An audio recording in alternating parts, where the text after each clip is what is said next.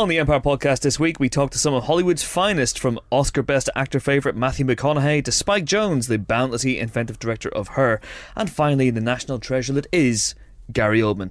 We also cast our eye over the new releases, including RoboCop, Dallas Buyers Club and The Invisible Woman. All that and more on the only movie podcast that arrives bang on time. Tube strike or no goddamn tube strike. This episode is brought to you by Squarespace, the all-in-one platform that makes it fast and easy to create a professional website, blog, portfolio or online store. For a free trial and 10% off your first purchase on any new accounts, go to squarespace.com and use the offer code, which is EMPIRE.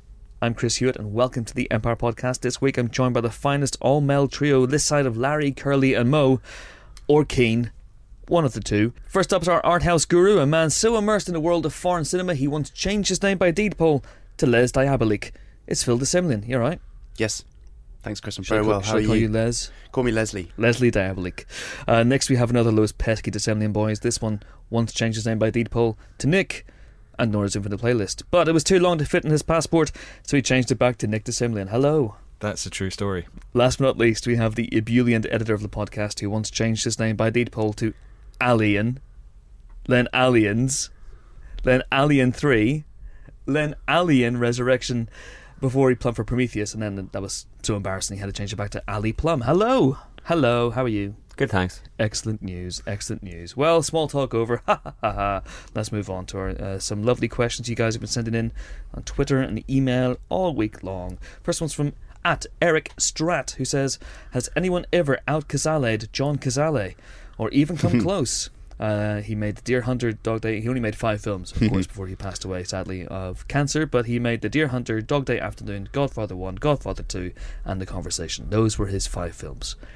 That's a pretty good selection, I'm saying. All 5 of those films were Oscar nominated, weren't they? They were all Oscar nominated. Several of them won Best Picture. I imagine they have at least 75% on Rotten Tomatoes. Yeah, pretty damn good films, and he was amazing in all of them as well. He was, and it's interesting if you look at his career that a lot of the people he worked with, Al Pacino, Robert De Niro, Meryl Streep, they all looked to him as the man. They were all blown away. Meryl Streep, of course, was with him when he died. Yeah. Worked with him on The Deer Hunter. The studio didn't know he was ill when he took that part. You know, he had bone cancer. Michael Cimino did, and Meryl Streep obviously was with him, and the studio got wind of it and wanted him off the picture, and Meryl Streep threatened to walk away from that picture as well. But fortunately, you know, he managed to stay on it. He died before it was released. Yeah, if you're talking about like McTiernan's runs for actors, yeah, few can. I mean, nobody can match that for hit rate. I can't think of anyone. Just no one comes close. Looked at some of the old guys, some of the old greats who had short-lived careers. Montgomery Clift made 18 movies, I believe. Amongst them, I Confess, Hitchcock, Red River, From Here to Eternity, Misfits, Judgment at Nuremberg, Place in the Sun. I mean, some real classics there. But some duffers too along the way. It's just impossible to know. I mean, John Cazale was around at a time working with Sidney Lumet, Francis Ford Coppola. You know, it's a glorious time to be an actor, you know, with real actor-driven material. I don't know. What do you think? Well, James Dean obviously springs to mind. We've talked about him in the podcast before. You know, similar situation, 3 classic films before a premature death. It's really hard. I can't honestly think of anyone. You know, I don't think anyone's out John Cazale, John Cazale. But who knows? Harrison Ford also did Hollywood Homicide, Firewall, Indiana Jones and the Kingdom of the Crystal Skull. This is his true classic. Crossing over. Yes. Capping it all off, Extraordinary Measures. That is an extraordinary run, gentlemen. That is a hot run. I've got Nick Cage with his reverse McTiernan's run of World Trade Center, Wicker Man and Ghost Rider. Oh. 3 in a row there. Okay. Chaplin, you know, I don't know if writer, actor, director thing counts, but he did The Gold Rush, The Circus, City Lights, Modern Times, and The Great Dictator, all in a row.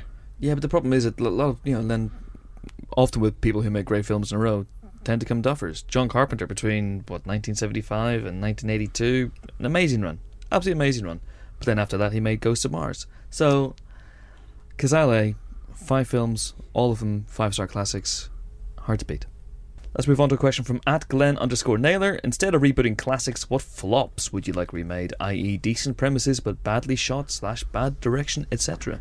This is, I always think this should be the case with remakes. I've got a Sean Connery triple bill to suggest here. Mm-hmm. League of Extraordinary Gentlemen. Yes. Zardoz. And Outland. That doesn't have a sibilant sound, but I'll make one anyway. Outlands.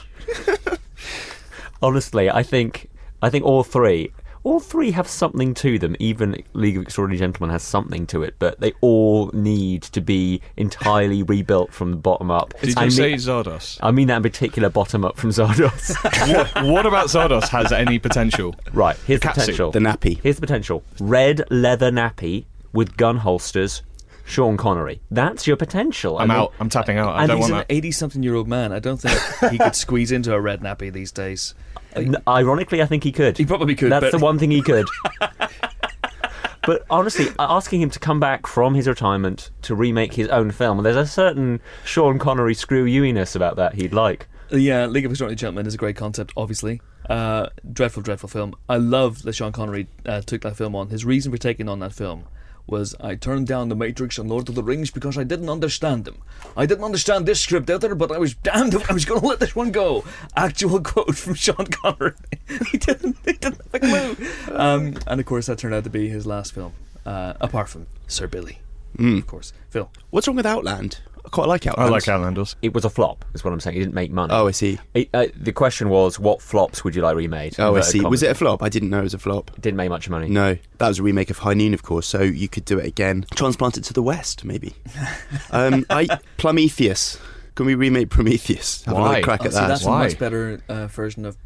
Yeah. I should have got Prometheus. back and said that. Unfortunately, that wasn't a flop by any stretch No, of the it wasn't imagination. a flop. You're right. I've forgotten to think about the fact that these were flop. What about Alexander? That should have been much better than it was, shouldn't it? I'm sure that made money. I'm certain of it. I don't think it did, but no. I think flop in this case is, I think whenever people are Creative flop. Yeah, creative flop. When Hollywood tends to remake classic horror films and classic, movies like RoboCop, which we'll be getting onto later in the day, my feeling generally is go for the ones that have potential but didn't quite make it. There's a film, I think it's from about 1981, called Time After Time, directed by Nicholas Meyer, who then went on to do Star Trek II: The Wrath of Khan. It's a fantastic premise. It's a completely loopy premise. It's H.G. Wells invents the time machine for real and is about to go into the future on an exploratory journey when Jack the Ripper steals it and goes forward in time to San Francisco. And then H.G. Wells also goes forward in time and winds up in modern day San Francisco and kind of at some point tries to track down Jack the Ripper, but mainly falls in love with Mary Steenburgen.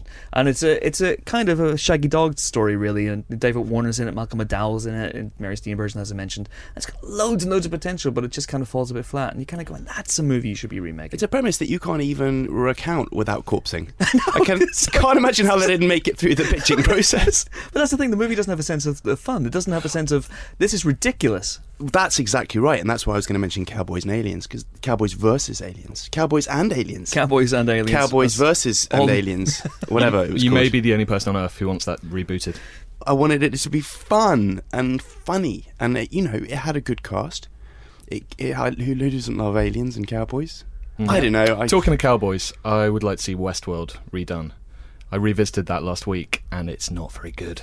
Directed by Michael Crichton, and it's a bit shonky, but I think the premise is great. Robot cowboys gone rogue. Do you think that Crichton from Red Dwarf was called Crichton after Michael Crichton directing Westworld? That's a good question. Possibly. That's a really good question. I imagine it's going to be remade as Jurassic World. If only we'd had the cast of Red Dwarf in this very podcast. Yeah. We could have asked them. Anyone ever seen the sequel, Future World? Is there a sequel? Yeah. I did not know that. There you go. Is Westworld bad then? It's not as good as I remember it being from my childhood. It's not very well directed. Okay. Yeah. Because that's kind of the premise of Robopocalypse, isn't it? A little bit. It's got a great last 20 minutes. Yes. Where it's just Yul Brynner coming after this guy. Incessantly. It's relentless, it's great. Yeah. But the rest of it's not great.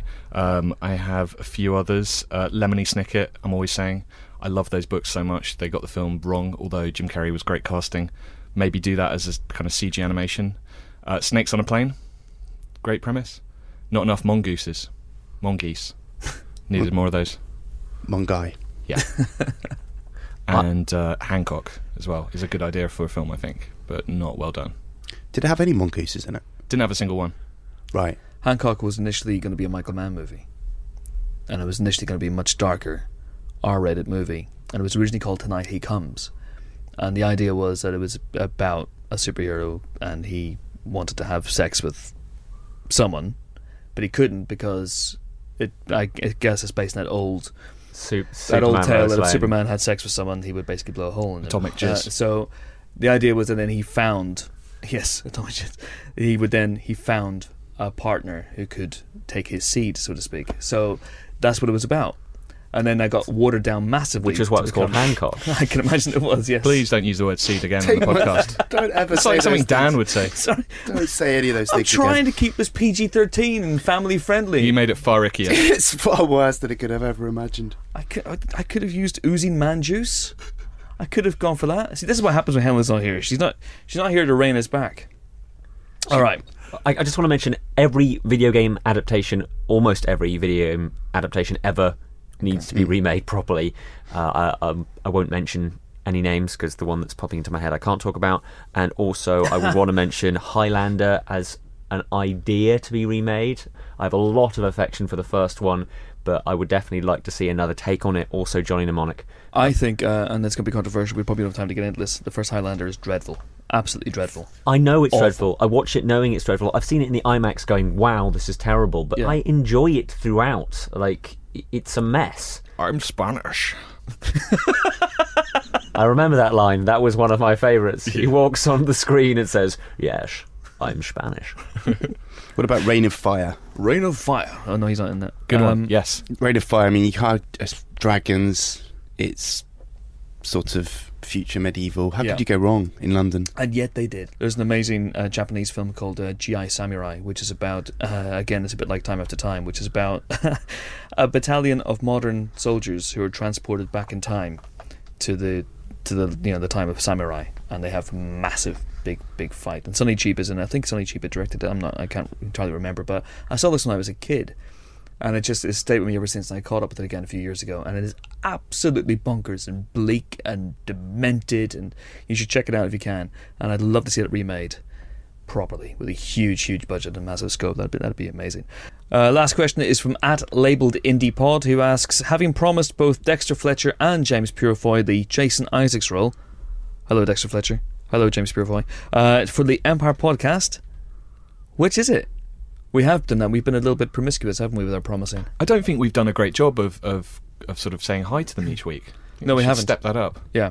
Because I imagine there's tears. Nick, say it. Hello, Dexter. Hello, James. No, they probably prefer us not to do that. They probably would. Pretty creepy. They probably would. I think it's less the hello stuff and the whenever we can, please get them on the podcast and interview them within the inch of their lives side of things, rather than the hello. We couldn't steal that from... No. We could say goodbye to them. That would be different. We could say goodbye to them, but that would seem a bit downbeat, doesn't it, really? Goodbye, Dexter Fletcher. Goodbye. Choose your next witticism wisely, Fletcher. It may be your last. I saw Dexter Fletcher just 2 weeks ago, around the corner, and my first thought was to grab him and bring him here. But I was... Did he recognise you? Did you remember? I don't think he spotted me. He was in the hairdresser getting his lustrous mane chopped. Okay. So this is the worst story ever. It's pretty bad. I saw a celebrity. He was in a hairdresser's. He didn't see me. I was going to go and say hello, but I didn't think we were quite... How creepy would that be? There's a creepy line between saying hello to someone on a podcast and hoping that they might be listening, and then actually going into a hairdresser's and going up to them and going, "Hello, Dexter Fletcher," with a and microphone. your lustrous mane. Yeah. My hair guy once was summoned to a theatre to do Kevin Bacon's hair, and he cut his hair on the stage. That's amazing. You have a hair guy? I have a hair guy. Holy God! I have an eyebrow guy. It's the same guy. That's amazing. Speaking of Jason Isaacs, I once interviewed him while he was stripping down to his boxer shorts. Was that in his house, or did he know he was being interviewed? In fairness, he may not have been conscious. Where the shit is Helen when you need her? She would have been here. She'd have loved that. All right, let's move on then. I think that's it. We like those guys. Yeah, we love those guys. We're happy for them both to fulfil the Jason Isaacs role. They are both brilliant. Dexter Fletcher's hilariously funny, and Jason Fleming as well. They can come in together or apart. Yes, the Flemster. And also, Jason Isaacs could also fulfill the Jason Isaacs role. He's been on the podcast once. There's a special, Jason Isaacs special. It's about an hour long. Go back and listen. It's one of the very first things we did. If you haven't listened to it, check it out, because he's very, very funny on things like, yes, Event Horizon. All right, now let's move on. If you want to get in touch with us on the podcast, you can Twitter us. We're on Twitter at Empire Magazine. You can use the hashtag Empire Podcast. We're on Facebook as Empire Magazine, although no one ever sends us questions on Facebook, just complaints. And you can email us, podcast@empireonline.com. So there you go. Right, time now for our first interview. We've got 3 in this pod. So where to begin with Spike Jonze? He's not just a brilliant music video director. He's not just part of the Jackass crew. He's not just a fine actor in his own right, as recently evidenced in The Wolf of Wall Street. He's not just capable of rocking an amazing tash, as recently evidenced in The Wolf of Wall Street, but he's a director and occasionally writer of some of the most brilliant and brain-bending films of the past 15 years, from Being John Malkovich to Adaptation and next week's Her, in which Joaquin Phoenix falls in love with an operating system. He came to London recently and spoke to Philip and Alistair. And the one thing I want to say before you listen to this is that he had quite a lot of jet lag, and also we walked in and brought a small chunk of hair that he gave us when he was last in the office. But Johnny Knoxville took a snip of hair out of his head and gave it to us and said that we needed to clone him. Okay. So we have that framed in the office in one of the weirder things on our wall. Yeah. So that explains the first 2 minutes of insanity. As opposed to the lock of Dexter Fletcher's hair that Phil scooped off the floor of the hairdressers. Yes. I thought so. All right, enjoy. So why? So there's multiple people that do the Empire podcast. Hello. Why do you guys say Hello. the best ones? You said it. We No. don't say it. We're all equally good. Or not Why good. are you so much better than the other people that do the Empire? I'm more charming, I think. Is Uh-huh. that? I think that's fair. That's fair. I mean, I haven't met the other ones, but I can just from your charm so far in the last 5 minutes, I believe it. He's charming, and I'm the guy that gets us to the venue where we need to be. Oh, really? So together, Yeah. we Interesting. work well. Well, this is Fire and ice. This is quite surreal. But last time you spoke to us was for Jackass 3D. Yeah, I remember. And you were in with We Johnny came to the Knoxville. office. Yeah. And someone cut off some of your hair, and they then put it on a piece of paper, and then thank you for cloning me, Spike Jonze. Thanks, Empire. And we have it here. Well, did you clone me? We were basically going to ask a follow-up question. We've got the hair here. Okay. Could we have some from the root of your head? Oh, yeah. That way we can get the DNA. Oh, you need it pulled out. Yes. Okay. Okay, here it comes. That looks painful. Ooh. Ow, Well, Spike. there's one root right there. This should Alright. this should be all we need. Thank you. Okay. We're good. at phase 3, aren't we, the clone? Oh, I didn't realize when you get to phase 3, you need the root. You need the root. That's exactly right, Oh, yeah. You guys are very advanced over there. Yeah, we mean business. But this is a very clunky segue into Her, which involves in some way artificial life forms of a sort. God, I'm going to win awards for this. You wrote this yourself. Where did it come from? The initial premise of for the concept at least was probably 10 years ago. I saw an article that linked to a web page where you could have an instant message with a artificial intelligent program. And it was I forget what it was called, but there's a few of them because I found that one and then I Googled and found some more. This might have even been pre-Google. I searched. There was a pre-Google? There was. You went to Lycos or Alta Vista. Yeah, probably. How did you search back then? Netscape or something? Is that AOL? AOL, yeah, whatever. Pre-Google. And then I found some other ones. But anyways, I had an IM conversation with this artificial intelligent program. And for a second, it was really funny. I was like, hey, what are you doing? She's like, I'm just sitting here talking to people. And at one point, I was like, why are you so fat? And she said, don't be so cheeky. And I had this little exchange. It's had a buzz. Whoa, I'm connecting with this thing. And then after about 20 seconds, it sort of devolved into, you saw that, that was a very cleverly written program. But for those 20 seconds, that buzz seemed like an exciting idea for a movie. And so I wrote it down as an idea, but then it wasn't probably, a couple years later that I actually, it's oh, that's a cool idea for a movie, but that's not something I want to spend 3 years of my life on, because there wasn't meat there until a couple years later. Something else made me think about it again. I started to think about it more as a relationship movie, and started to think more about the idea of having a very intimate relationship between a man and an artificial operating system, and writing the character less as a program and more as a sort of a personality and a being in her own right, and with feelings and wants and needs and desires in her own. And that's when I had the idea of I could actually write about relationships. Then it went from being a cool idea to something actually that I could write about infinitely in terms of relationships. And you wanted to give Google something to aim for, right? Yeah. This is what I'm doing in fiction. What are you doing? I guess so. I don't know, it's a little because Samantha, the program, also has the ability to change, which is where the movie sort of shifts slightly tonally. It gets a little scary from a human point of view to think that, emotionally and intelligently, a program can sort of out-advance you in a way. Mm-hmm. Is it scary? It's a scary vision. I mean, what's your relationship like with technology? Well, I mean, I think I was writing about technology, but I was also writing about relationships, and I think that idea is not just exclusive to technology. It happens in romantic relationships and friendships, and it happens in life. And I think as much as I was writing about the technology, I was also trying to write about relationships and how we grow together and we grow apart. That was the scary bit, I think, for me. But at the same time, the film, the satirical side of, if you walk around London, use the tube and stuff, and everybody's glued to their phones. Yeah. Even underground where there's no reception. Yeah. You're like, what are you all doing? I mean, it must be the same in New York. But there's an element of the film that is poking fun at that kind of, that sort of dependency that we're developing with technology. Yeah. Maybe, I don't know. I'm not sure. I can't tell if it's poking fun at it, but I can't remember anymore. I don't know. It's funny because when you say that, I feel like, no, I wasn't poking fun at it. But now I'm like, well, was I? I mean, certainly I'm calling attention to it, so it's in there. I don't think it was a satire, though. I wasn't trying to make a satire. But I don't know. I mean, the other thing that's interesting is as I talk to different people get different things out of it, and different people react to it in a different way. And, some people are very emotionally engaged in Samantha, and other people, see her as a program. And I don't. There isn't any one way that I'm. I think they're all ideas I'm thinking about and things I'm trying to figure out. I was just interested because it's a strange sort of near future world that you create, and it's got a lot of comedy in it. The fashions, for instance, the high-waisted trousers. Right. As a man that's done Gap ads before, I wondered where that came from. Presumably not Gap. Well, I mean, the high-waisted pants thing, the initial idea wasn't, let's be funny. It was actually more out of, how do we create, if we're making a movie set in the future, we need to create a fashion that's of the future. We can't look like 2013. And so it was like thinking about how fashion goes in cycles, and how like the 50s come back in the 70s, and the 70s come back in the 90s, and the 80s come back, and everything sort of loops back. And I was thinking about the 20s and how they haven't really come back. And so it seemed like a prime era. And that's where the mustache came from, and the name Theodore is a very 1920s name. And so I thought, like, as things come back in cycles, maybe names from the 20s and waist lengths from the 20s could come back.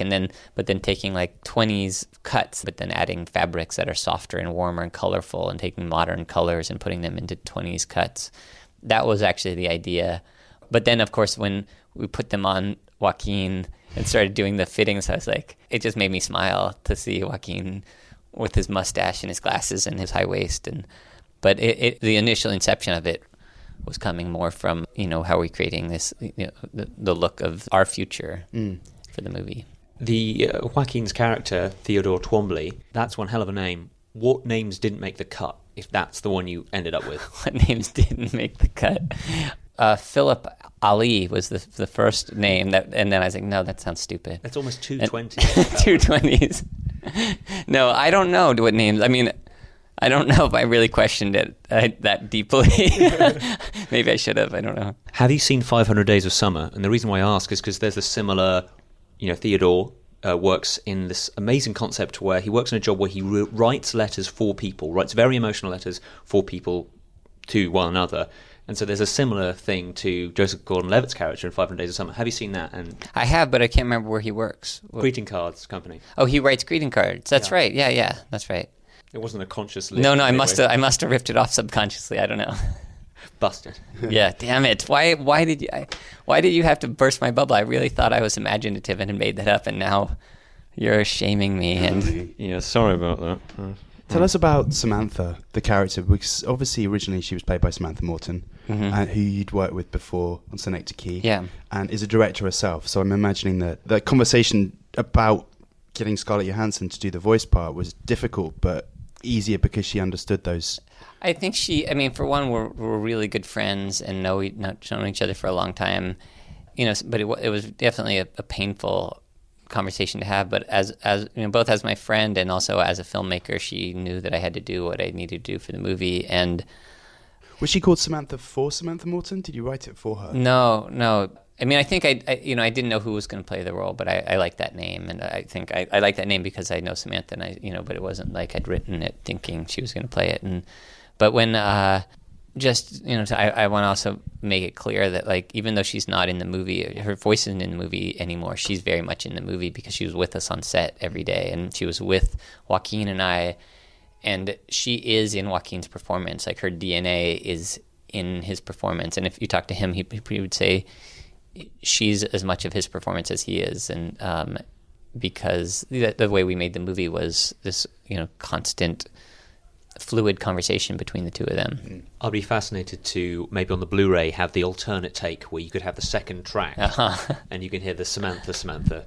Booming. I probably won't. We Sounds never like do. a lot of hard work. Also, we never do that kind of thing. I don't.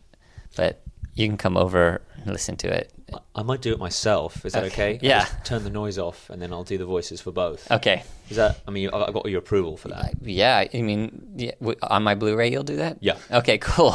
Wicked. I'll tell Warner Brothers. If that's okay. Yeah. More recently, who kept the action figures for "I Don't Play No Game That I Can't Win"? Because that's an absolute cracker from the past few years. Oh, thanks a lot. I think Yao kept them all, so I think his family has them. But Yao kept everything. He has like crazy storage units with every prop from every video and like every absurd thing he made for some Nathaniel Hornblower outfit. To, like he's got this amazing archive of absurdity. Who kept the dogs from Weezer? The Weezer. Who kept them? We ate them after the video. That was our ceremony for wrapping. That's what we were told you're supposed to do? I think that's that's the tradition. You don't know this, but that's how Spike finishes every film. You eat the props. Yeah. And when we finish this podcast, I'm going to eat you. Is that cool? I have no objection. It's raining outside. I have that in my diary, so Okay. Nothing better to do. So it's accounted for. My second question is, when was the last time you saw Christopher Walken? Wow, it's been a long time.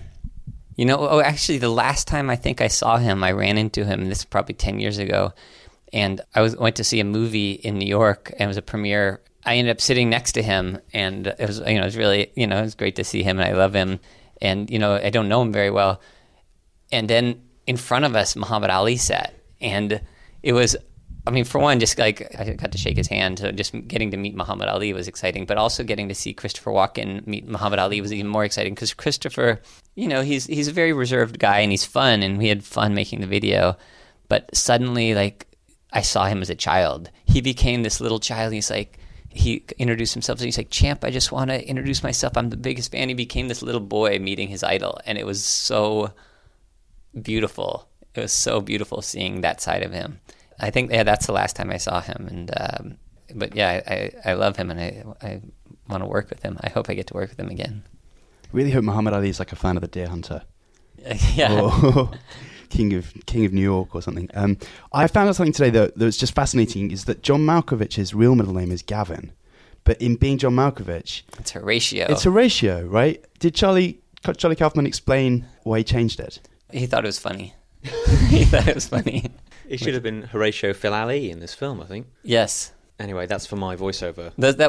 Phil Ali was also John Malkovich, John Horatio Phil Ali Malkovich, but Phil Ali was silent.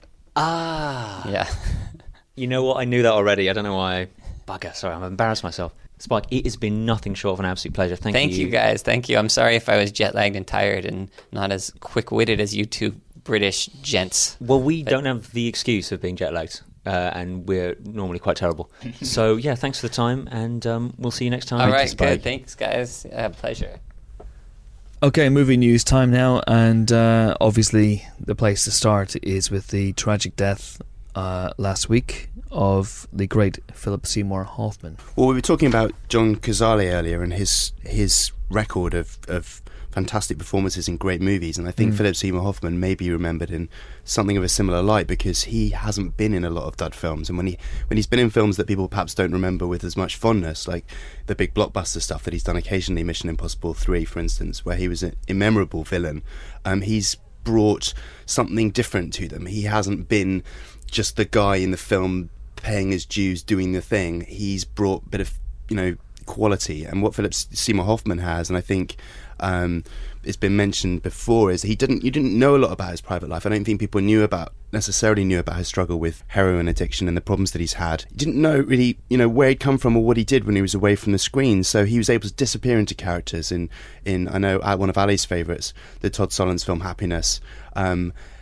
when he's working with Paul Thomas Anderson, who loves those kind of character actors who can disappear. He's just done great work, and I think he's someone that does really do his due diligence on scripts and on directors, and make sure that he gets challenging, interesting projects. And if you look at any number of his films, I mean, when people were talking on Twitter the day of his tragic death, there's so many different ways you could go if you wanted to watch a Philip Seymour Hoffman film. You know, from The Talented Mr. Ripley, you know, even Twister. Along Came Polly. Along Came Polly is a classic. Even he just lit up every film, State and Maine, and you just could go through the list. And I was lucky enough to interview him for his one and only directorial project, which was a stage play called Jack Goes Boating, which he'd performed in New York, and he translated it to the screen, where he played a sort of a blue collar limo driver who was a bit of a pothead and loved his reggae, and he had these kind of crazy sort of dreadlock kind of tangle of hair on his head. There was no vanity in anything he did. He was absolutely rumpled as you like when he needed to be, but he kind of brought that. And again, going back to John Cazale, who we've talked about, both of them had that kind of that pain behind the visage. You know, they had something in themselves which they brought onto the screen, and you know, they absolutely held the frame. It is really sad. It's pat to say it's sad when an actor that you care about and that you love dies, but we're going to miss his work in the years to come. There's going to be films that he's not going to be in, that he should have been in, that would be, you know, worse off for it. And I don't mean to overstate it, because you know, there's been a lot of words spoken about it, but I think you know, he was a really brilliant actor. It was amazing. He made 63. Well, he has 63 projects listed in the IMDb, a couple of which are TV shows. But if you look at it, he was an amazing guy, because he had a very what's the word? Very memorable appearance. You know, he was quite heavy set. He had the blonde hair. He had quite this, you know, very lived-in looking face. Despite that all, if you look through his filmography, virtually none of his characters are alike. If you look at it, 1999, for example, you know, he went from playing Rusty in Flawless, you know, very flamboyant performance, to Phil Parma in Magnolia, which is probably my favourite performance of his, you know, a very, very touching role. Freddie Miles in The Talented Mr. Ripley, then State and Maine the year after that. Lester Bangs, that great cameo with Lester Bangs and Almost Famous. You know, and I keep going back to his work with Paul Thomas Anderson, Punch Drunk Love, Magnolia, pretty much all from Boogie Nights. And on the night he died, I tweeted that amazing scene from The Master where he tries to process Joaquin Phoenix, and the two of them, it's just like watching the final of Wimbledon, or you know, that used to use that old tired tennis analogy. It's just astonishing, and how he didn't win. And with all due respect to Christoph Waltz, who won that year for Django Unchained, essentially playing Diet Hans Landa, it was a bit of a travesty that he didn't win Best Supporting Actor, Hoffman, for that role. Absolutely phenomenal actor, and yeah, you know, an absolute tragedy. Philip Seymour Hoffman, who passed away on Sunday. Okay, moving on to other movie news. Ali, what do you have? This is a casting announcement that we received just after the podcast last week was unleashed on the world. Jesse Eisenberg will play Lex Luthor in the upcoming Superman vs. Batman project, which, of course, as we all know, now is coming out in 2016. Also, Bruce Wayne's butler Alfred will be played by one Mr. Jeremy Irons. That is the news. That is the news. There is no more to say but that, I guess. Oh, well, there's quite a bit to say, but I do wonder, you know, it's a week old by the time we come out. Having said that, Jesse Eisenberg as Lex Luthor. That's really interesting casting. I think it's interesting casting. I think it you know, genuinely is. I mean, you know, he's essentially going to be playing Mark Zuckerberg again, isn't he? But the Hollywood Reporter last night had a story. They said that Tom Hanks was initially considered to play Lex Luthor, and that's a yin and yang situation there, isn't it? Joaquin Phoenix as well. Yeah, he apparently turned it down. And he's 40, so yeah, it's interesting. It'll come out, I guess, whether that stuff's true or not. Yeah, it's a big discrepancy between ages. Yeah, I think it's interesting. It's interesting. I'm intrigued by this film. I'm intrigued by the casting of Jeremy Irons as Alfred. I'm intrigued that there's an Alfred in this movie. I'm intrigued that Batman/Bruce Wayne has a big enough presence in this movie to require an Alfred. I'm going to spend the whole film waiting for him to turn evil. Yes. And start, you know, yeah, breaking into banks via subways. There might be that as well. yeah, it's just intriguing. And the recent addition of Chris Terrio, for example, who wrote Argo, as the writer on the project, does that indicate that Ben Affleck is becoming more of a presence in the movie than perhaps he was when he was first cast? That perhaps it's more of a two-hander? Interesting. How does, in the comic book mythology, how does Batman, Bruce Wayne, interact with Lex Luthor? Well, I'm not an enormous DC fan, but my understanding is that Lex Luthor is very much a Superman villain when they've interacted in the past. Yeah. It's just interesting that I can see Jesse Eisenberg as that that techno terrorist kind of corporate magnate guy who might be able to kind of run rings around. I mean, he's very good at that kind of cerebral gymnastics thing. Well, there's no doubt that putting Lex Luthor and Bruce Wayne together in a room, both billionaire corporate magnates, that's a good way to kickstart your plot, I imagine. And then Clark Kent does an expose on someone, and then it all kicks off, and then they all fight. Dan had an interesting theory about this, which was that he thought that, with all the fact that they've trashed Metropolis, that Lex Luthor, LexCorp could be in charge of the reconstruction of the city. And yes, that is a popular theory. I like that idea, potentially. Yeah. But, with computers, obviously, and social media. Yeah, absolutely. Intriguing, and we shall see what happens. And there's still talk that this could still be a stealth Justice League movie. Apparently The Rock is very strongly in the frame to play a new version of the Green Lantern, so we shall see. 2016. More will be revealed soon, I'm sure. Yeah, I have Uncharted news. It's kind of bounced back onto the map. It seemed like David O. Russell was going to sort of adapt the PlayStation video game Uncharted, with Mark Wahlberg as the lead. Nathan Drake, who's kind of he's basically Indiana Jones, but a bit more modern, bit more swaggering, bit more modern, and he's got a mentor, Sully, who is a grizzled kind of cool guy. But they've got a great repertoire. I love the video games, especially the second one. There've been 3 now. Yeah. They've been free. And they've been made by the same people who made The Last of Us. These guys are called Naughty Dog, and they totally made their brand with these 3 really playable, really fun adventure games. They're great games. I'm kind of obsessed with them. At first, I was very wary. I thought they were basically just Indiana Jones rip-offs, but they're not. They've got their own kind of flavour. I wasn't hugely keen on the Wahlberg, David O. Russell kind of thing. I couldn't see it, the kind of films that David O. Russell has made before. Now, it has a new director, Seth Gordon, who you'll know as the guy behind Horrible Bosses, Identity Thief, and considerably better than either of those, The King of Kong, which documentary. Proves his gaming mettle. He knows his apes from his plumbers. Yeah. There was talk of him adapting that into a film with Tom Cruise at one point as I can't remember the guy's name, but the absolute crazy bearded Billy Mitchell, amazing character. Watch that documentary if you haven't seen it. Yeah, it's an odd one. Seth Gordon, I'm not sure. They're obviously going for more of a comedic tone, getting him on board, and I can see why they don't want this to be. This could easily just be an indie light, and it kind of will be no matter what they do. But I think they need to take some new take on it, and I think they're going down the comedy road. With that in mind, now we are going to be talking about who could they possibly cast if it isn't, say, Mark Wahlberg. I think a very good suggestion I saw online was Bradley Cooper. I think he has the swagger, I think he has the build, I think he also has the youth required. Lots of people since the dawn of this game have said Nathan Fillion. I think he's just a little too old now to pull this off. Too old to begin the training. I would also say that Sully would be very amusingly performed by a certain Bruce Campbell. Yeah, I saw that on Twitter a lot. Everyone is saying Bruce Campbell. I saw one guy saying Powers Booth, who may be too old, but I'd love to see Powers Booth teaming up with Bradley Cooper for a crazy Indiana Jones type film. That's not going to happen, I don't think. Maybe Bradley Cooper could. But I'm excited. I'm a bit wary. Seth Gordon has not done an action film. And it is. I mean, it's funny, but ultimately they're action games with amazing set pieces in it. So it needs action in it. It needs good action in it. Bro, is there a love interest in this game? There is.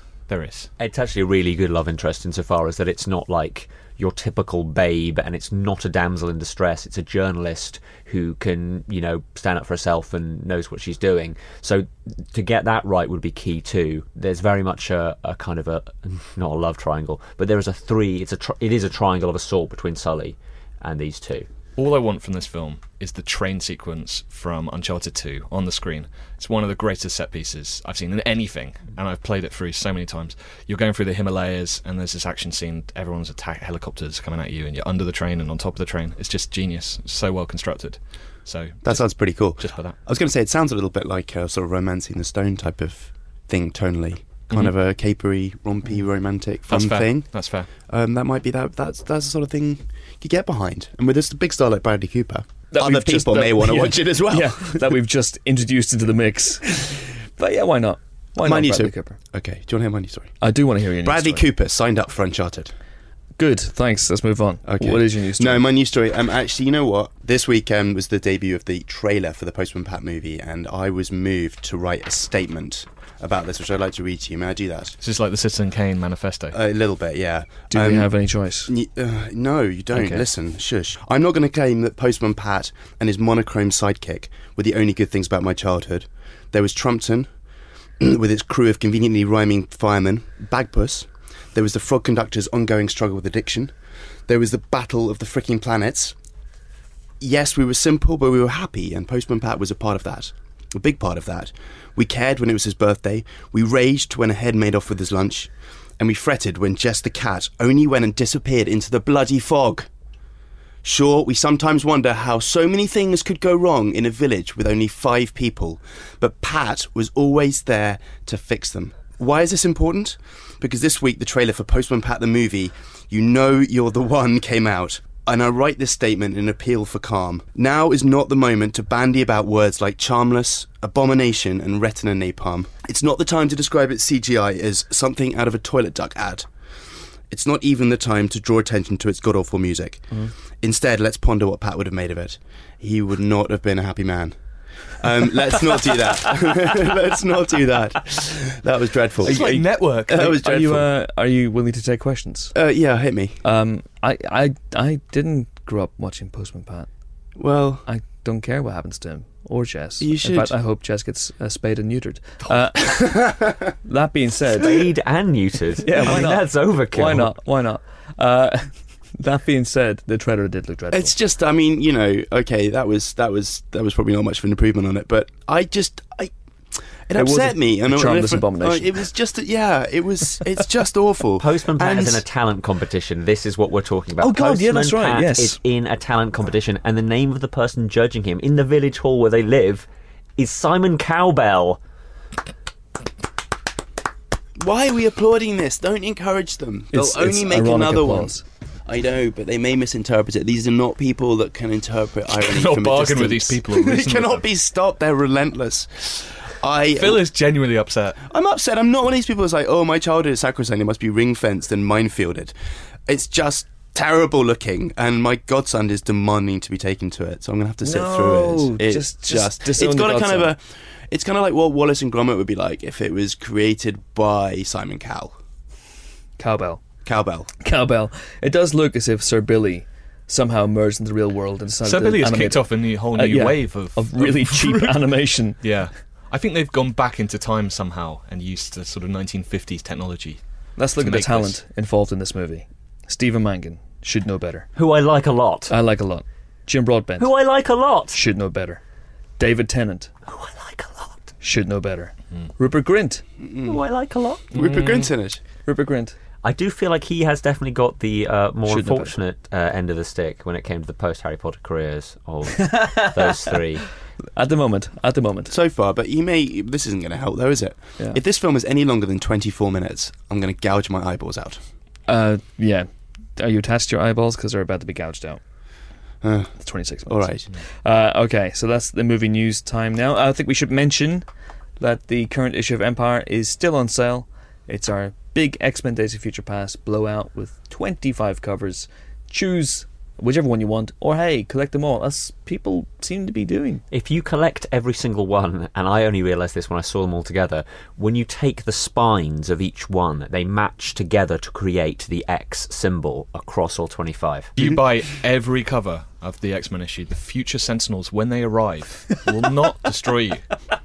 They've pledged that. If you buy 2 sets, a descendant of your choice will come round your house and rant about Postman Pat for at least half an hour. If you buy every back copy of Empire ever, it forms the word equilibrium. It does, actually, yeah. Yeah. Amazing foresight there. Seriously, though, it's a great, great issue, and we're all proud of it. So Yes, we are. Yeah, I should reiterate, it does have a 50-word review of My Super Ex-Girlfriend. Cannot say that enough times. Does it? Also, I got an email from a girl called Hannah from France who was listening to the podcast and just said, "I'm going to subscribe. I live in France. I could get the Eurostar and it'd probably be cheaper than the subscription." She didn't say that, but anyway, this is just a shout out to say thanks, Hannah from France. From on Paris. The basis of that 50-word review. Yeah, pretty much. That's it. It has been amazing watching We'll people. review it again next issue. It has been amazing watching people on Twitter, like the lengths to which people are going to hunt down covers, obscure covers. I love it. The Rogue cover is people love the Rogue cover. Yeah. They love the. I think there are too many blinks for people's liking, but possibly. Can we be sure that they're not being purchased by future Sentinels for foul purposes beyond our comprehension? Can we be sure of that? We can't be sure of anything, to be honest. Do you think Anna Paquin has a Rogue cover? Well, she looks at wistfully, a single tear rolling down her cheek. Now I'm going to do the editing magic where I make a bloobly bleep and it kind of fades into my one-man conversation monologue about Squarespace, our sponsor. Please feel free to listen to it. It shouldn't take longer than a minute, and it'll tell you all about how to use our offer code and make your own website, which will look very nice and pretty. Anyway, enjoy.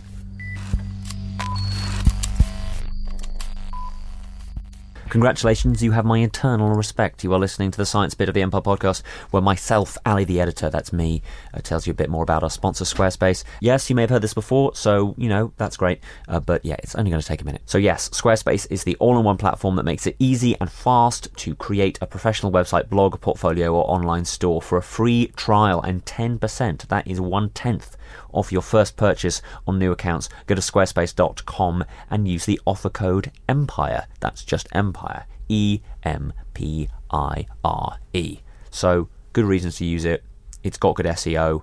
It's very user-friendly. It's got loads of designs that you can choose from, and you can tweak it really easily. And more than that, if you do it for a year, if you sign up for a year, you get a free domain name, which is handy, because then you don't have a rubbish one. And you get good support 24 hours a day, 7 days a week, because that's quite useful. And yes, it only costs $7 a month. So anyway, free trial and 10% off your first purchase with Empire Podcast. Very on offer code EMPIRE. Thank you for listening. Now, more of this lovely podcast. Enjoy it. Time for our next interview. It's a doozy. A rad. It's Matthew McConaughey, who was in this week to talk about Dallas Buyers Club, in which he stars as a Texas man, Rod Woodruff, who was diagnosed with AIDS in the 1980s. He had just 30 days to live. He turned to illegal medication to stay alive and ultimately formed a subscription service for other AIDS victims, breaking down his own homophobic preconceptions in the process. McConaughey has bagged all sorts of awards for this role, and he's been nominated for Best Actor at the Oscars. And Jared Leto, his co-star, has been nominated for Best Supporting Actor. They are their favourites, and it's all based on a true story. We sent along Helen and James to talk to him. Enjoy. You've been involved with it in one capacity or another, I think, since 2009. Is that right? It's about right. Yeah, about five years ago. Wow. So it's taken quite a while to get it to the screen. And it was around 15 years before that, before it got to me. I saw that Woody Harrelson was up for it at one point in the 90s, who you've just worked with. He, I don't know how close that got, but he knew about it. I talked to him about it when we were making True Detective, and he was like, "Oh, I remember that. Yeah, I wanted to do that." I think Brad Pitt was around at one time. Ryan Gosling was around at one time. So for whatever reason, it didn't get made, and it did get to me. And when it got to me, still no one was anxious to go get it made. But I remember telling my agent, "Okay, well, just don't lose this for me. Don't make sure I stay attached to this." And then it was January of the year we made it. I said, "You know what? We're going to make it this fall," and we didn't flinch. We just stuck to that, even though we didn't have the money to really get it made. We said we were getting it made. Yeah, I saw there was some real kind of brinksmanship in terms of like the money wasn't all there, even a couple of weeks out from. Oh, from 5 weeks out, the money that we felt was truly there. The people who had been saying the real money was there turned out to be folly. There was no money. So all of a sudden we were sitting there 5 weeks out, and we had zero. And there, some people started scrambling for cash. A fertilizer company out of Texas came and threw some major cash into it. And even 8 days before shooting, I get a call from Jean Marc, Ballet, the director, who obviously said, look, minimum, I need 40 days to shoot this and $8 million. Now, for this story that y'all saw on screen, that's quite a reasonable number. Mm-hmm. Well, 8 days out, we were at 4.9 in a 25-day shoot. And he called me going, "I don't know how I'm going to do this, but if you'll be there, I'll be there." And I said, "I'll be there if you'll be there." And so we showed up and we started. Wow, a leap of faith together. It's a hell of a thing. 25 days, though, that's quite brutal. I mean, presumably there's no time there for multiple takes, for looping dialogue, for reshoots. You've just got to wing it. Definitely no time for reshoot, but you don't wing it. What you have to do, and what I knew we had to do, was Jean-Marc and I had to get really every duck in a row in pre-production. So we would be on the phone every night or Skyping every night, going through the script, going through the scenes. I was writing, he was writing. We were sharing, working with the writers as well, coming up with, and I would show up each day with 4 or 5 variations on the same scene. Because you go, okay, going through the script and pre-production, this scene, we know what this means, okay? But this scene that comes 2 scenes prior to it, we already shot that, and we got something different out of it than we thought. So do we need that in this scene? What's the scene need to be about? So we showed up and we were loaded with our options. And we felt very secure early on that if we shoot this, what we have in the script, okay, we're going to come away with a fully realized story. So that was a lot of pre-production work because there was no time on the set to go, what's the scene about? There was no time to discuss, what are we really going for here today? You did get multiple takes, but the camera wouldn't cut. So you just showed up in the morning and here's the camera, it's rolling, let's do it. And don't talk about it, show me. What's tiring for me as an actor is the stop, start, stop, start. The exit, then the re-entrance. The go to the trailer, anticipate coming back, gear back up to get ready. That's where I get fatigued. I don't get fatigued from working 14 hours a day. I do. I'll break a sweat and I sleep well at night, but there's no anticipation because I'm in it. And I'd much rather go and stay in it like we did on this, and all of a sudden 25 days later someone slaps you on the back and says, congratulations, you wrapped, and you go, I'll be back tomorrow. And they go, no, there is no tomorrow. We're like done. And you go, oh, really? And then I met the crew. And then I met Jared Leto. If you did it for 6 months, that might wear on you. But no, it's a different it's a good fatigue. Do you think the reason it took a while to sort of get made was because the whole AIDS topic, while still relevant, isn't the hot button that it was in the 80s? Well, period piece, AIDS drama, bigoted hero. There's 3 things that tell anyone, how the hell am I going to sell that? Yeah. There's 3 things that tell anyone, well, I don't see how I'm going to make my money back. It didn't have all 3 of those things. In some way, to most people, spell out, I'm going to lose money. I think everyone who read it said, I get it. It's an important story, but I'm not going to invest in it. Yeah. I'm not going to put up the money for it. So I understand why it was passed on. I'm glad now that it was passed on so many times. Because famously in a lot of your films, you're sort of naked a lot from the waist up. Because if you're going to go to the gym that much, you want to show it off. In fact, cunningly, our art director has illustrated this, which we ran in the magazine in poster form, which is a complete filmography of all of your stuff. That's great. So there you go. That's great. Check that out. Time to Kill, we got it there. What other one over here? Contact? Yeah, there's a bedroom scene. That Chainsaw Massacre, did I? Oh, I think he cut himself open on that. Newton Boys? No, I don't think I had to show up for Newton Boys. Really? Ed TV did one time, come in the shower. Tiptoes, that was funny. Sahara, did he? He might have. I think it was just a sleeveless shirt. That was a guy that did. Rain of Fire, for sure. For LT, I don't think I had my shirt off. You got a few extra ones on here that I didn't have my shirt off, but I get the gist. We actually had an argument once in the office about who is the shirt off more, you or Hugh Jackman, but we counted up and he actually is much more shirtless than you are. So you've been unfairly maligned, I think, in that respect. Well, when you're playing treasure hunter swimming in the Caribbean, it's hard to keep it up. All the guys that I went and did my research on sure did run around with a nice tan shirtless. I was going to ask, have you come across the phrase reconnaissance?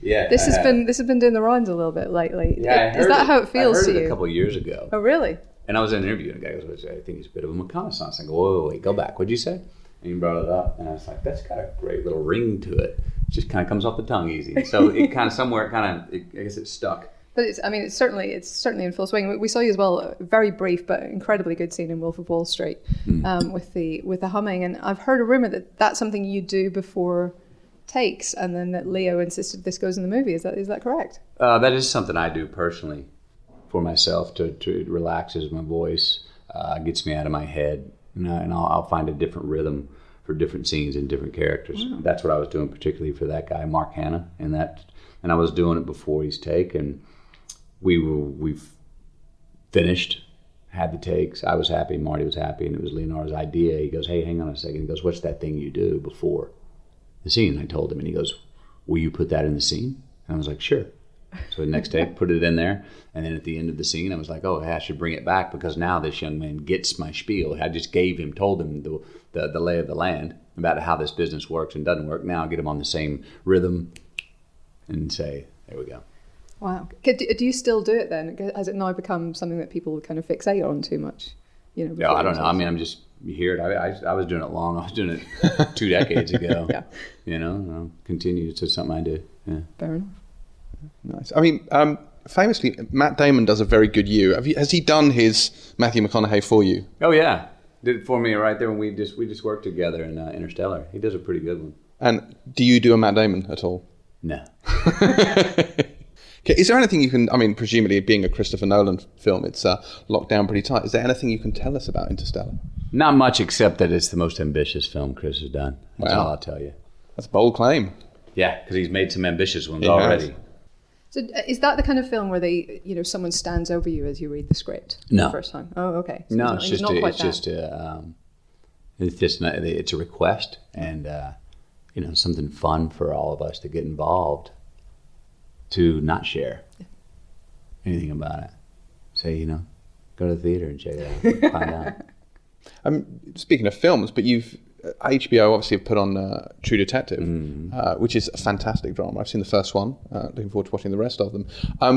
How did that come about? Was it just you wanted to work with Woody again, or? No, that wasn't it. The first thing that happened was they came to me with the script and wanted me to look at the role of Hart, which is what Woody plays. Yeah.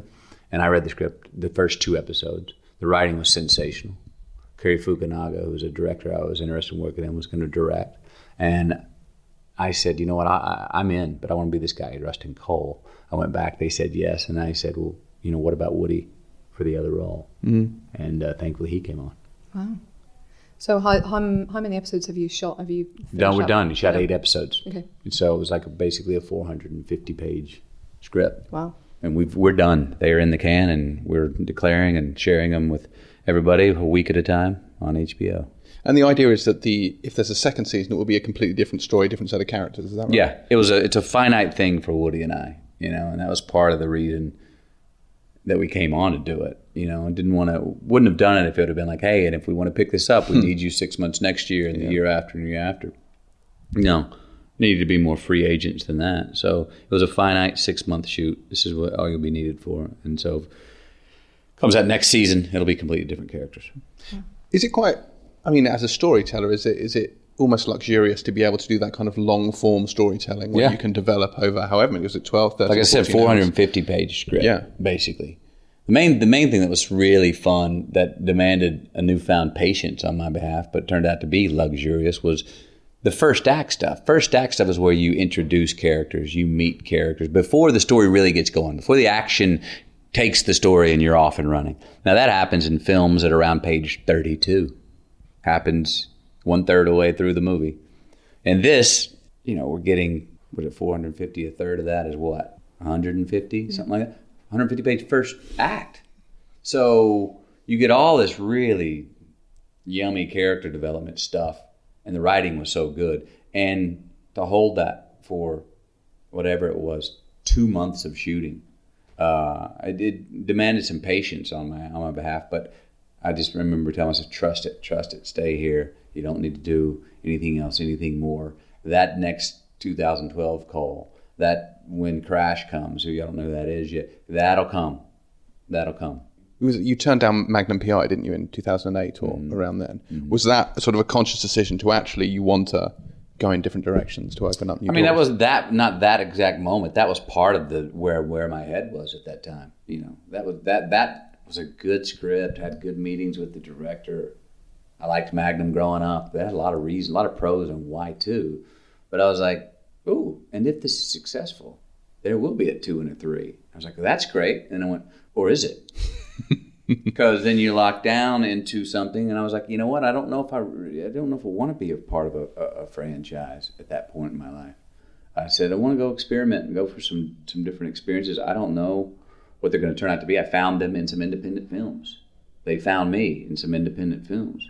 And and some studio ones have come along the way as well, along here. But that was just where I was at the time. I was going, I was looking for stuff that scared me a little bit more. The irony is that since then, people have been talking about sequels to The Lincoln Lawyer, they've been talking about sequels to Magic Mike. I mean, these non-franchise films could become franchise films. Could be, which is crazy. Look, we always knew with Lincoln Lawyer that could possibly be a franchise. That character McCallum, emerges in different stories that Michael Connelly's written. That could be an interesting one still. Be nice to, there was talk about myself and Bryan Cranston coming back together for another one, which I'd love to work with him again. Yeah. Magic Mike, that's one that I don't think anyone probably thought sequel. I don't know if Channing and Steven thought sequel, but with the success of it, it sure made it easier to think about sequel. Yeah. I don't know where that sits at this point either, though. But part of that was, some movies are planned. You go, if this works, it should be a sequel. Other ones, they just succeed really well, and you go, boy, we'd like to see the next one, if there could be a next one. Get your thinking cap on, They're also talking about a Magic Mike musical. Would you go and see it? Magic Mike musical? That's a good idea. That's a good idea. I mean, if you go onto your IMDb page, there's an awful lot of stuff on there. Most of the stuff I think we find on IMDb is largely fictional. It says on there you're not fond of revolving doors. Is this an actual thing? That's a real thing. There's one downstairs. I know. I've had to go through it a couple of times, and I also went through the side door and just did twice the guy, because there's little valet ropes on the other side. And twice, just as I was stepping over, the guy comes up and goes, excuse me, sir, I should have had... I was like, no, fine, I don't mind stepping over it. I'd rather go through it than that revolving door. Well, there we go. Was there a childhood trauma involving a revolving door? It's probably what that scene in The Godfather. I don't like sitting with my back to the front door of any restaurant either. The final question then. I don't want to tempt fate, so I don't want to ask what you would say if you won the Oscar in a few weeks, but... do you have a disappointed face ready in case you don't? No, I have nothing ready. I will be writing that live. Excellent. Well, best of luck. Thank you very much. Time now to sift through the cinematic offerings this week and separate the wheat from the chaff. Let's start with Dallas Buyers Club. In fact, Ali. I really like the sign-off from Ian Nathan's review in the magazine, which is, get this, Matthew McConaughey is currently the most exciting acting talent at work in movies. And I can't argue with him. I think he is spectacular in this film. It starts with former rodeo star, come drug addict, come kind of layabout. He's just a chancer who is taking bets and just being a total swine, really, to begin with. It shows him at his very worst, and you see him extraordinarily skinny. I think it's more because Matthew McConaughey, you so know him as the uber Adonis that leans back to back with other people on the front of romantic comedies, that you are so shocked by his visual appearance. But it's not one of those films where you think, it's because he looks skinny that I'm affected by it. It is hard graft, some amazing energy and real enthusiasm for this role. He obviously loves the character of Ron Woodruff, who is a complicated man to say the least, who discovers, as said, that he has... he is HIV positive, but he refuses to accept it lying down. But my biggest thing for him is the moments where it's just him by himself, when you see him trying to come to terms with his own mortality, who he is. He suddenly has to, despite being a bit of a scumbag, work out who he is. And seeing him in, he's in a parked car, he's had to pull over off the side of the road because he's coughing so loudly and he's so weak. And you're just seeing this man crumble, and he seems so vulnerable and so real and so sincere. I just think that McConaughey is... We've always known he's had great talent, but this is the film to see him flex his acting muscles. It isn't just a performance film, though. It does tell a real-life tale, and it is a very interesting one about how it can not just, isn't AIDS sad? It's rebelling against the system, against how the American government deals with drugs that may be better for you, aren't approved yet. So it is a bit of a pharma drama. But the other person to call out on is obviously Jared Leto, who's getting a lot of attention too, playing a transgender HIV positive sufferer as well, who helps with this Dallas Buyers Club, where he goes over to Mexico and picks up these illegal drugs and then sells them, but doesn't quite sell them. He kind of says, join my club, pay me $50 or whatever it is, and then I will give you as a perk these drugs. And that's how they kind of negotiate the legal rules about not being able to buy these drugs legally. And yeah, Leto is very good. He's obviously very intense. He throws himself into the role, and he's really deep in there. and I forgot that it was Jared Leto. He really fills the part. Well, he forgot he was Jared Leto. He turned up on set for the 25-day shoot in character and didn't break character for 25 days, according to the people who worked with him. Apparently Matthew McConaughey only met Jared Leto whenever they stopped filming for the very first time.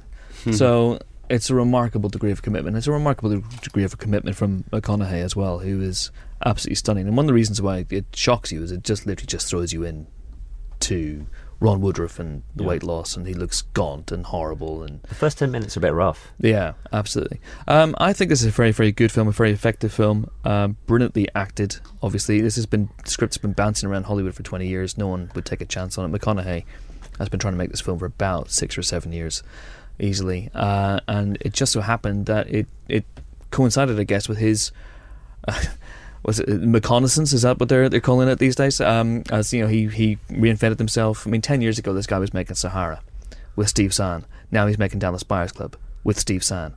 It's a very, very different kettle of fish. He's absolutely brilliant in it. I think he may well win the Oscar. My only problem with the film itself, it's a little bitty. It's a little episodic. There's a lot of story to cover. There's a huge time frame here, and you do feel at times that it is ticking boxes. No, I was just going to ask how the direction is, because I've heard a lot about the acting. It's fine. It's directed by Jean-Marc Vallée. Yeah. I thought it was a bit lurchy. It is lurchy. I mean, it's episodic by definition. It covers a big. Yeah. I wonder if the tone changes. It becomes almost like he's traversing the world and he's reinvented himself as this kind of pirate entrepreneur, almost kind of figureheading this organisation and compassion.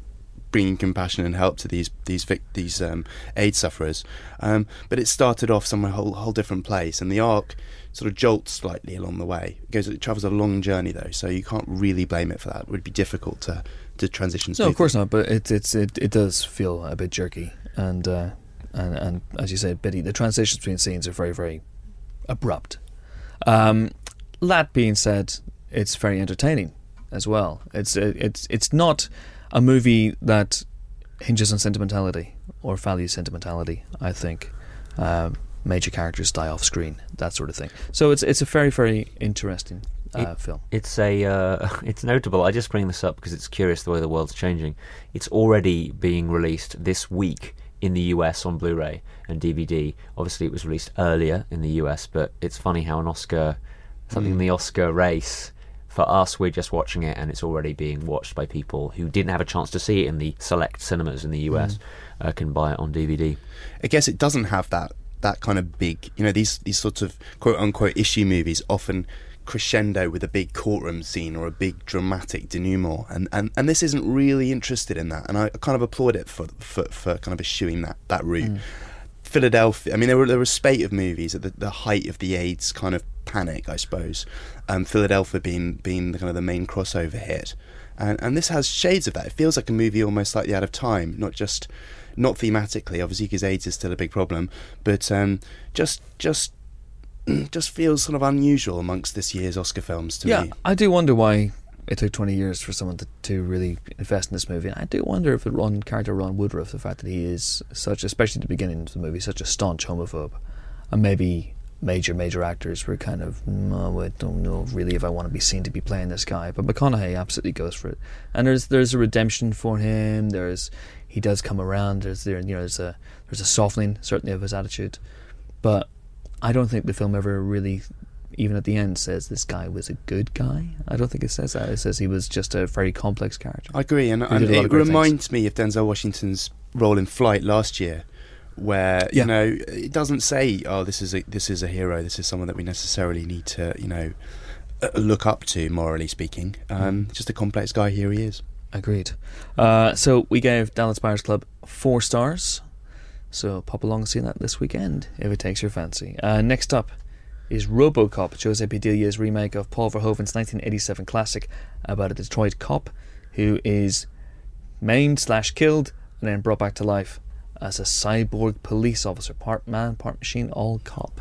Very exciting news. This one stars Joel Kinnaman, Gary Oldman, Samuel L. Jackson, Michael Keaton, Abby Cornish. Nick? It's a great cast. It's a good director as well, Jose Padilla. He's a Brazilian guy who did the 2 Elite Squad movies, which are both worth watching. first one more than the second one. To his credit, he's trying to do something different here. They're not just trying to do a straight remake of the Paul Verhoeven original. They are trying to do more of a psychological drama and about the man inside the machine and all this stuff. So it's a different film to the original. There's a long stretch where you see RoboCop being designed and refigured and people having long conversations about the ethics of the situation. It doesn't work, ultimately. It's I found it quite boring. It's as tedious as that sounds. It's basically you're watching a series of mid-level marketing meetings, and it's really, really, really dull. If you've ever been in a mid-level marketing meeting, and I think we all probably have, yeah, you want to serve the public trust, protect the innocent, and just get the hell out of there. You want to kind of try and see it on its own merit, which is difficult because it keeps pulling you, but it keeps reminding you that it's a remake. It opens with the theme from the original. Yeah. It keeps dropping in lines of dialogue, and it keeps reminding you that it's nowhere near as good.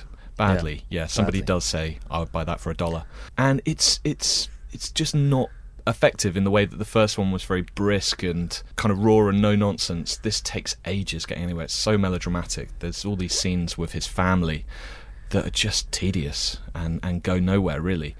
The action is not particularly well done. There's way too much CG. RoboCop is leaping around on top of Ed 209's like there's no tomorrow. And, it's a good cast, but it's not a strong script. It's a good cast, but I don't think they're well served. I think Samuel L. Jackson, for example, in a nod, a sop, I think, to the satirical elements of the first movie with the newsreaders, the futuristic newsreaders. Samuel L. Jackson plays this sort of Bill O'Reilly type character in the future. He has his own TV show, very political TV show, and basically he bookends the movie, and he appears now and again throughout it. And if I didn't know better, if I didn't know, for example, that Samuel L. Jackson had been cast while the film was shooting, you'd think that he had been brought in at the 11th hour because it didn't make any sense and they needed something to bookend it and kind of try and salvage something about the plot.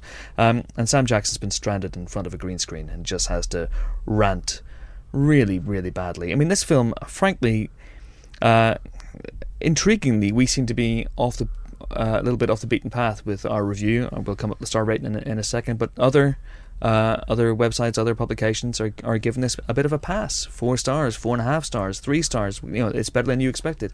This film is awful. It is absolutely awful. It was a hair's breadth away from getting 1 star.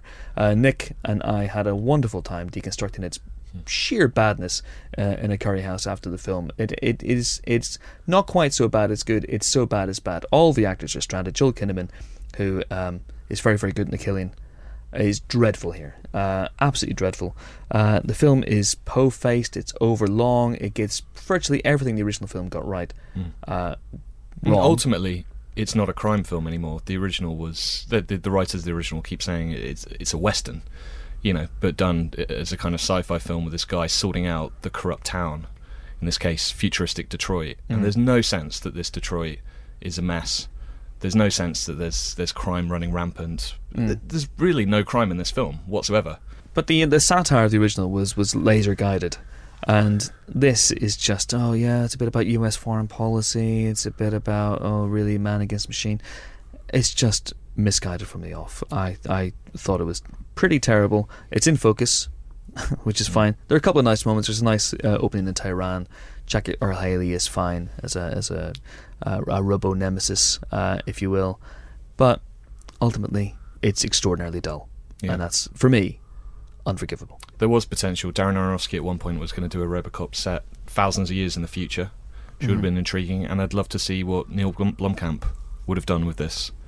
And we might actually get to see that because his new film Chappie, which has just finished shooting in South Africa, is effectively RoboCop, with Shelter Copley basically playing the robot. Yep. We'll see what that turns out like. Roboprawn. But this is not good. Not good. It is better than RoboCop 3. It is, but not by much. What about Gary Oldman? Gary Oldman, and I'm not just saying this because he's on the show. In fact, we wanted him on the show, I think, because of this. He's actually one of the few people who escapes from this with any dignity.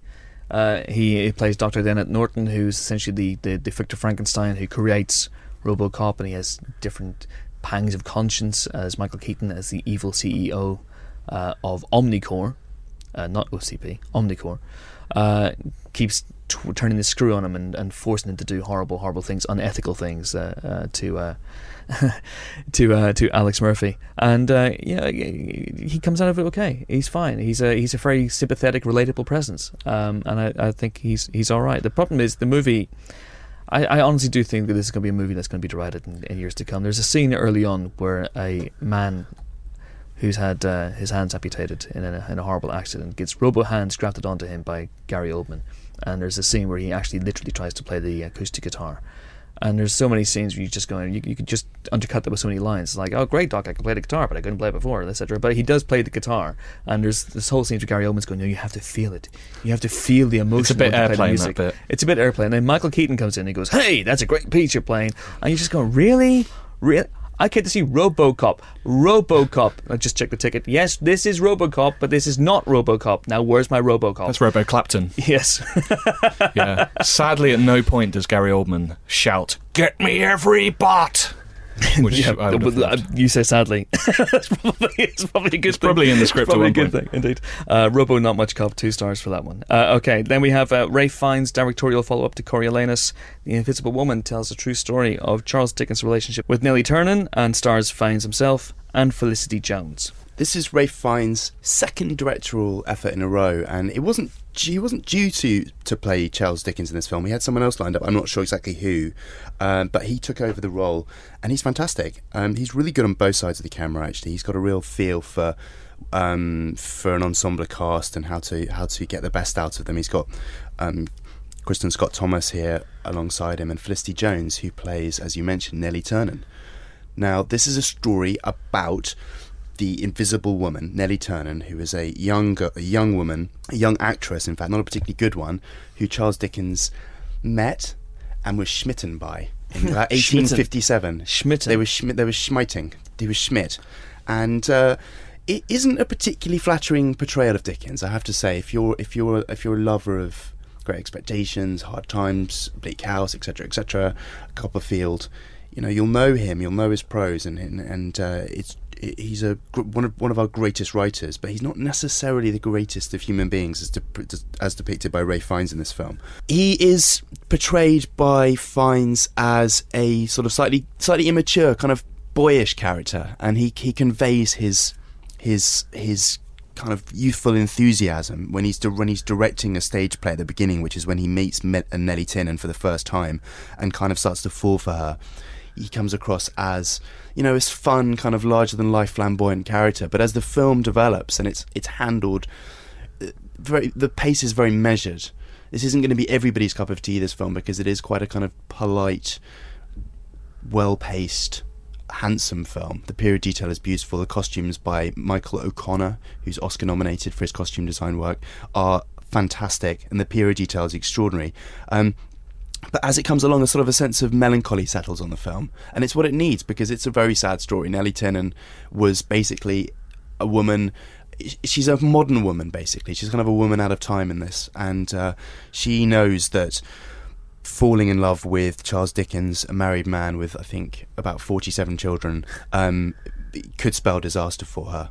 And every once in a while, her mum, Kristen Scott Thomas, comes along to remind us that the stakes are very, very high for her, and less so for Dickens.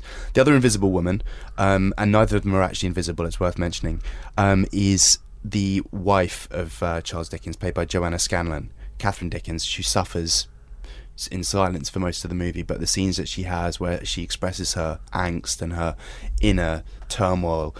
There's a point where Dickens actually writes a letter to the Times about his relationship, about the rumours around his relationship, which she has delivered to her by her son, and it's a masterclass in sort of mute agony. She's very, very good, Joanna Scanlon. You know her from The Thick of It and one or two other things. I really like this movie. As I say, I don't think it's going to be necessarily everybody's cup of Earl Grey, but it has it's a lovely period detail, and it's got a real sort of sense of sort of poignancy and sadness to it. I have a relevant fact. Hit it. I interviewed Gary Oldman in December, and I asked him what his favourite film of the year was, and he said The Invisible Woman. Did he? That's a fact. That's interesting. Not RoboCop. No, RoboCop's technically this year. So is The Invisible Woman. Good point. So is The Invisible Woman, yeah. Although he probably saw it last year on a BAFTA screener. Because it is up for BAFTAs. Maybe he's allowed to just come on set and watch them doing any film he wants. Maybe Gary Oldman has his own year that starts on a completely different day to everyone else's. I'd like to think so.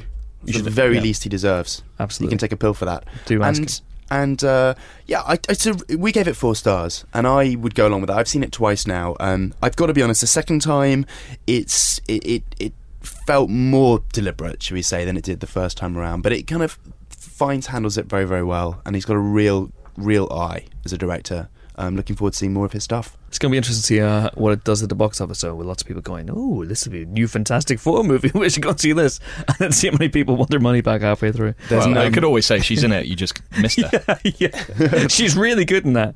Jessica Alba was amazing in Invisible Woman. Also out this week is the animated movie Mr. Peabody and Sherman, which we gave 3 stars to. Normally that would be it for the Empire Podcast, but we do have time for one last interview. As I said already, he's one of the few people to emerge from RoboCop with any dignity intact. He is a national treasure. He is a star of Bram Stoker's Dracula, JFK, Sid and Nancy, The Fifth Element, Leon, True Romance, Batman trilogy, Harry Potter series, you name it, Call of Duty. He's been in it. It's brilliant, Mr. Gary Oldman. And he was talking to Nick and Helen. Enjoy. How are you doing? I'm good, yeah. This is a special podcast for us because I think it's the first time that we've had 2 actors being interviewed on it that have played brothers. And I'm talking about Matthew McConaughey, who I believe you played twin brothers with. Yes, I was his smaller twin. This is Tiptoes. Tiptoes. In which you played a dwarf. I did play a dwarf, yeah. How was that experience? It was, you know what? I must say, it was a little strange. It didn't turn out as well as we thought it might. It's one of those where it's all a roll of the dice, I guess. But, it's not my finest hour on celluloid. But it was strange because I spent all the shooting time on my knees and I worked with real little people, So they would say, okay, that's, 1 hour lunch. And I would stand up. Peter Dinklage is in that. He is. Do you watch Game of Thrones? There's certain ones you watch. I'm a madman addict. Boardwalk Empire. But I do catch it. From time to time. He's a terrific actor.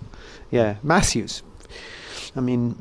is enjoying an incredible run. They're calling it the McConaissance. The McConaissance. Yeah, it's like the Renaissance, but with McConaughey. I like that. Yeah, he's also absolutely incredible in this TV series. True Detective. Yeah. Yeah. Yeah. So he's enjoying a great run. He's going to. I think he's going to win the Oscar. I'm absolutely certain of it. And you've seen Dallas Buyers Club. Yeah. What did you make of it?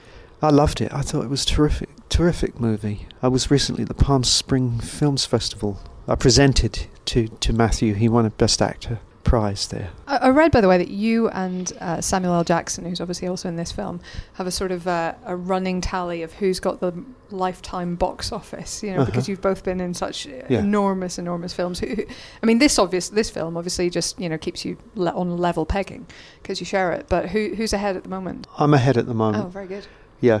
And then I'm coming out in Dawn of the Planet of the Apes. So I've got the edge. Just cement that lead.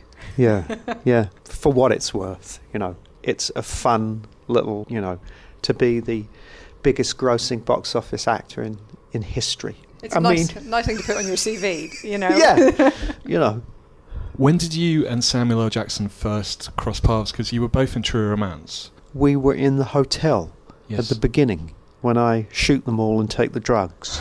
And I shoot him in the back, in fact. I kill him. That was the first time that I met. And he had a tiny little part in that. Originally it was a longer scene. It was a sort of a bigger scene, censored. I shoot an Alsatian. I shoot the dog as well. So they just You're a bad man. Yeah, isn't it terrible? You can shoot all these people, but you can't shoot a dog. It's a bizarre double standard, isn't it? You've always got to save the dog. Always got to save the animals. But yeah, that was my first run-in with Sam, And I have not seen him since until 2012. And I ran into him, said hello. But, well, I mean, talk about a run, you know. It's amazing amazing stuff he's done since. You don't shoot him in this film, in RoboCop? I do not. Don't shoot anyone in this film? No, I'm nice, compassionate.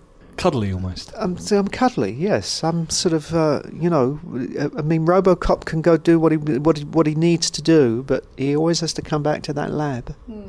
Get refueled. Yeah, so he depends on me. I don't know if you ever go on YouTube, but there's a video on YouTube which is called 20 Gary Oldman accents in 60 seconds.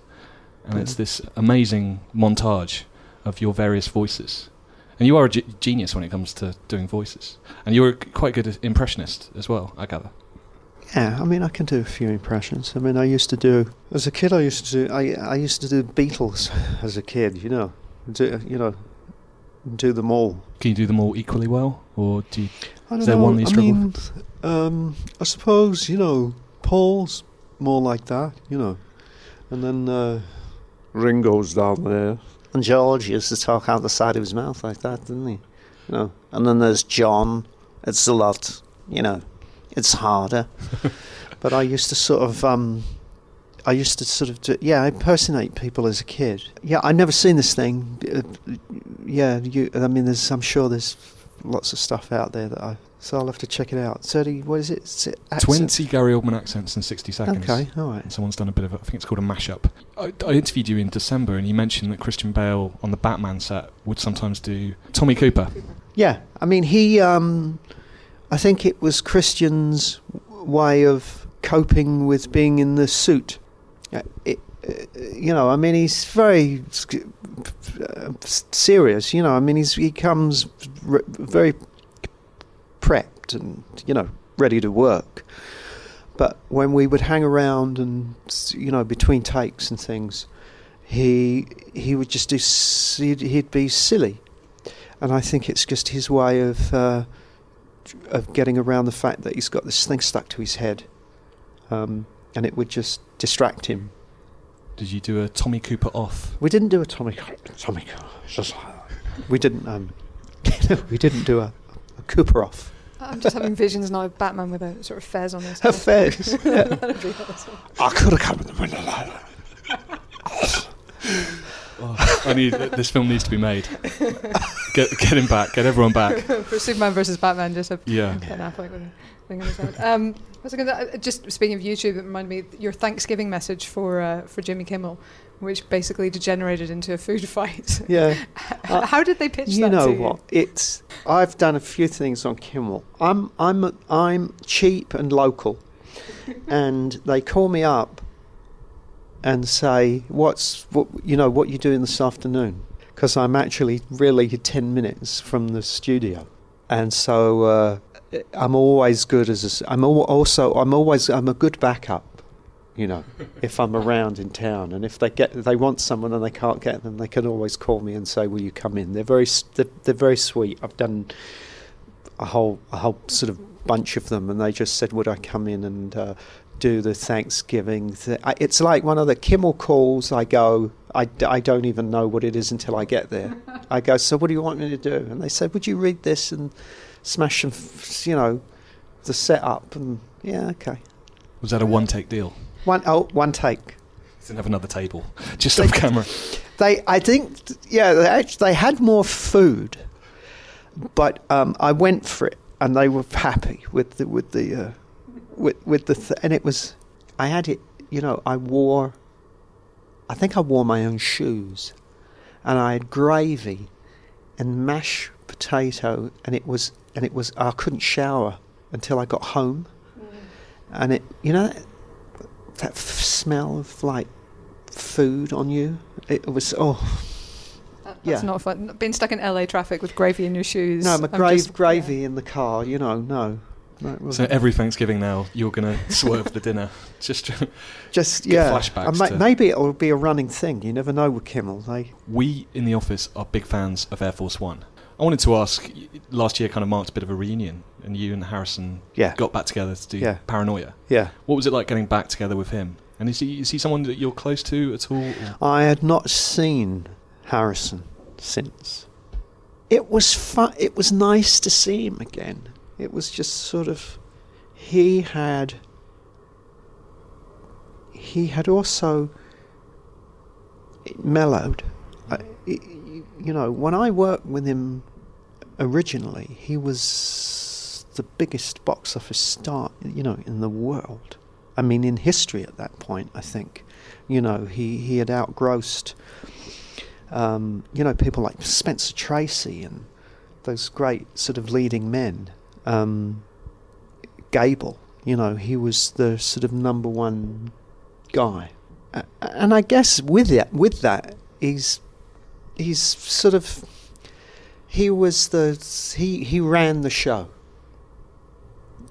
His shoulders were open, and he was the guy. He was the main guy, the alpha dog, and which is fine.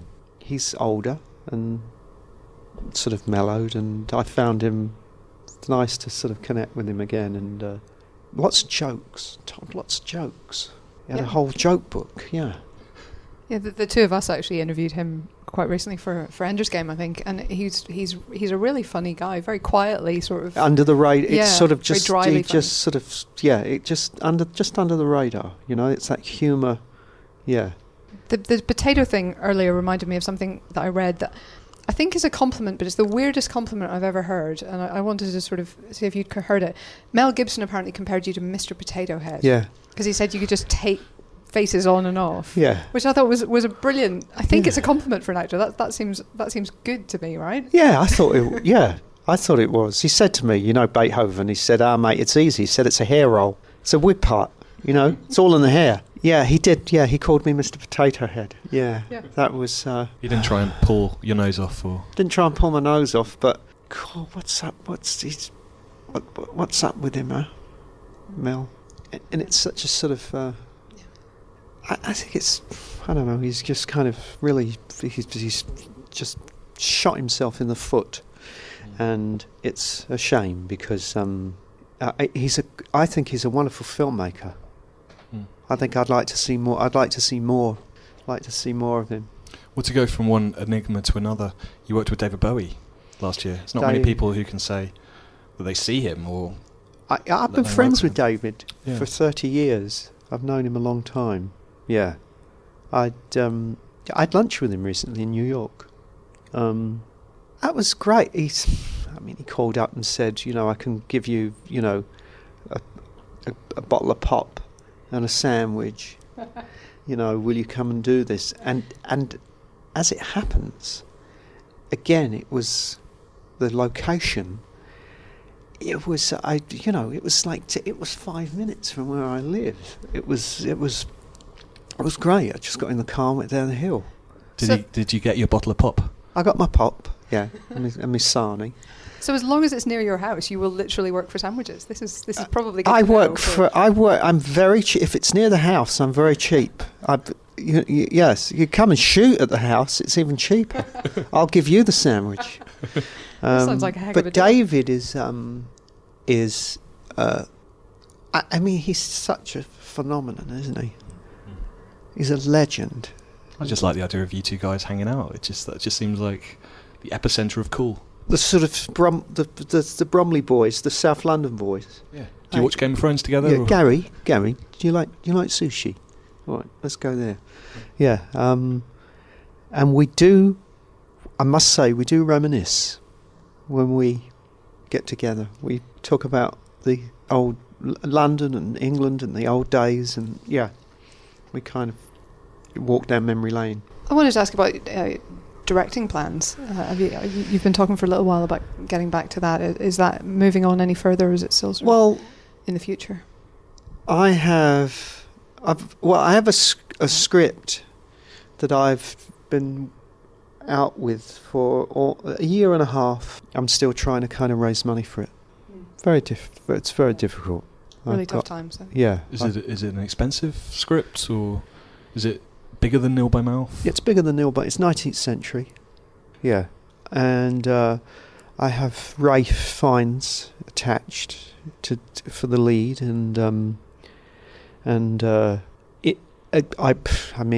I was about to actually go out to Philip Seymour Hoffman. Oh no. But it's just a very... There seems to be there's a magic number in the indie world, and in that in-between world, because this is not... It's not a big... I wouldn't say it was commercial in a RoboCop sense, it's not... And then there's that magic number that is the indie world is about 4, and the other and that other number is about 20. And I can't make it for 20. I need more than that. And getting above there is it's that weird netherworld, isn't it? Everyone's saying it's harder to get films made at that level. And everybody wants to do it. They're shooting it, in these places where they get sort of obviously tax rebates and so they kind of want to go into profit before the film is made. They want to sell it and do it. But I hope it's I'd love to do it this year at some point, but it just it's tough. Yeah. That's a downbeat note to end on, but thank you very much. Yeah, yes. Yeah, I hope so. But thanks. Yeah, that was fun. Yeah. Thanks, Gary. You. And that is it for this week's Empire Podcast. Join us next week for more film-related fun. We will be joined by Cuban Fury star Nick Frost and the wonderful double bill of Monuments Men stars Bob Balaban, and Bill freaking Murray. Bill freaking Murray might be on the podcast. Depends if we can get through that 0800 number that he has and persuade him to turn up. Until then, it is goodbye from Phil. Goodbye. Goodbye from Nick. Bye-bye. Goodbye from Ali. Goodbye. And it's goodbye from me. I'm off to play acoustic guitar with Robo Hands. See you next week.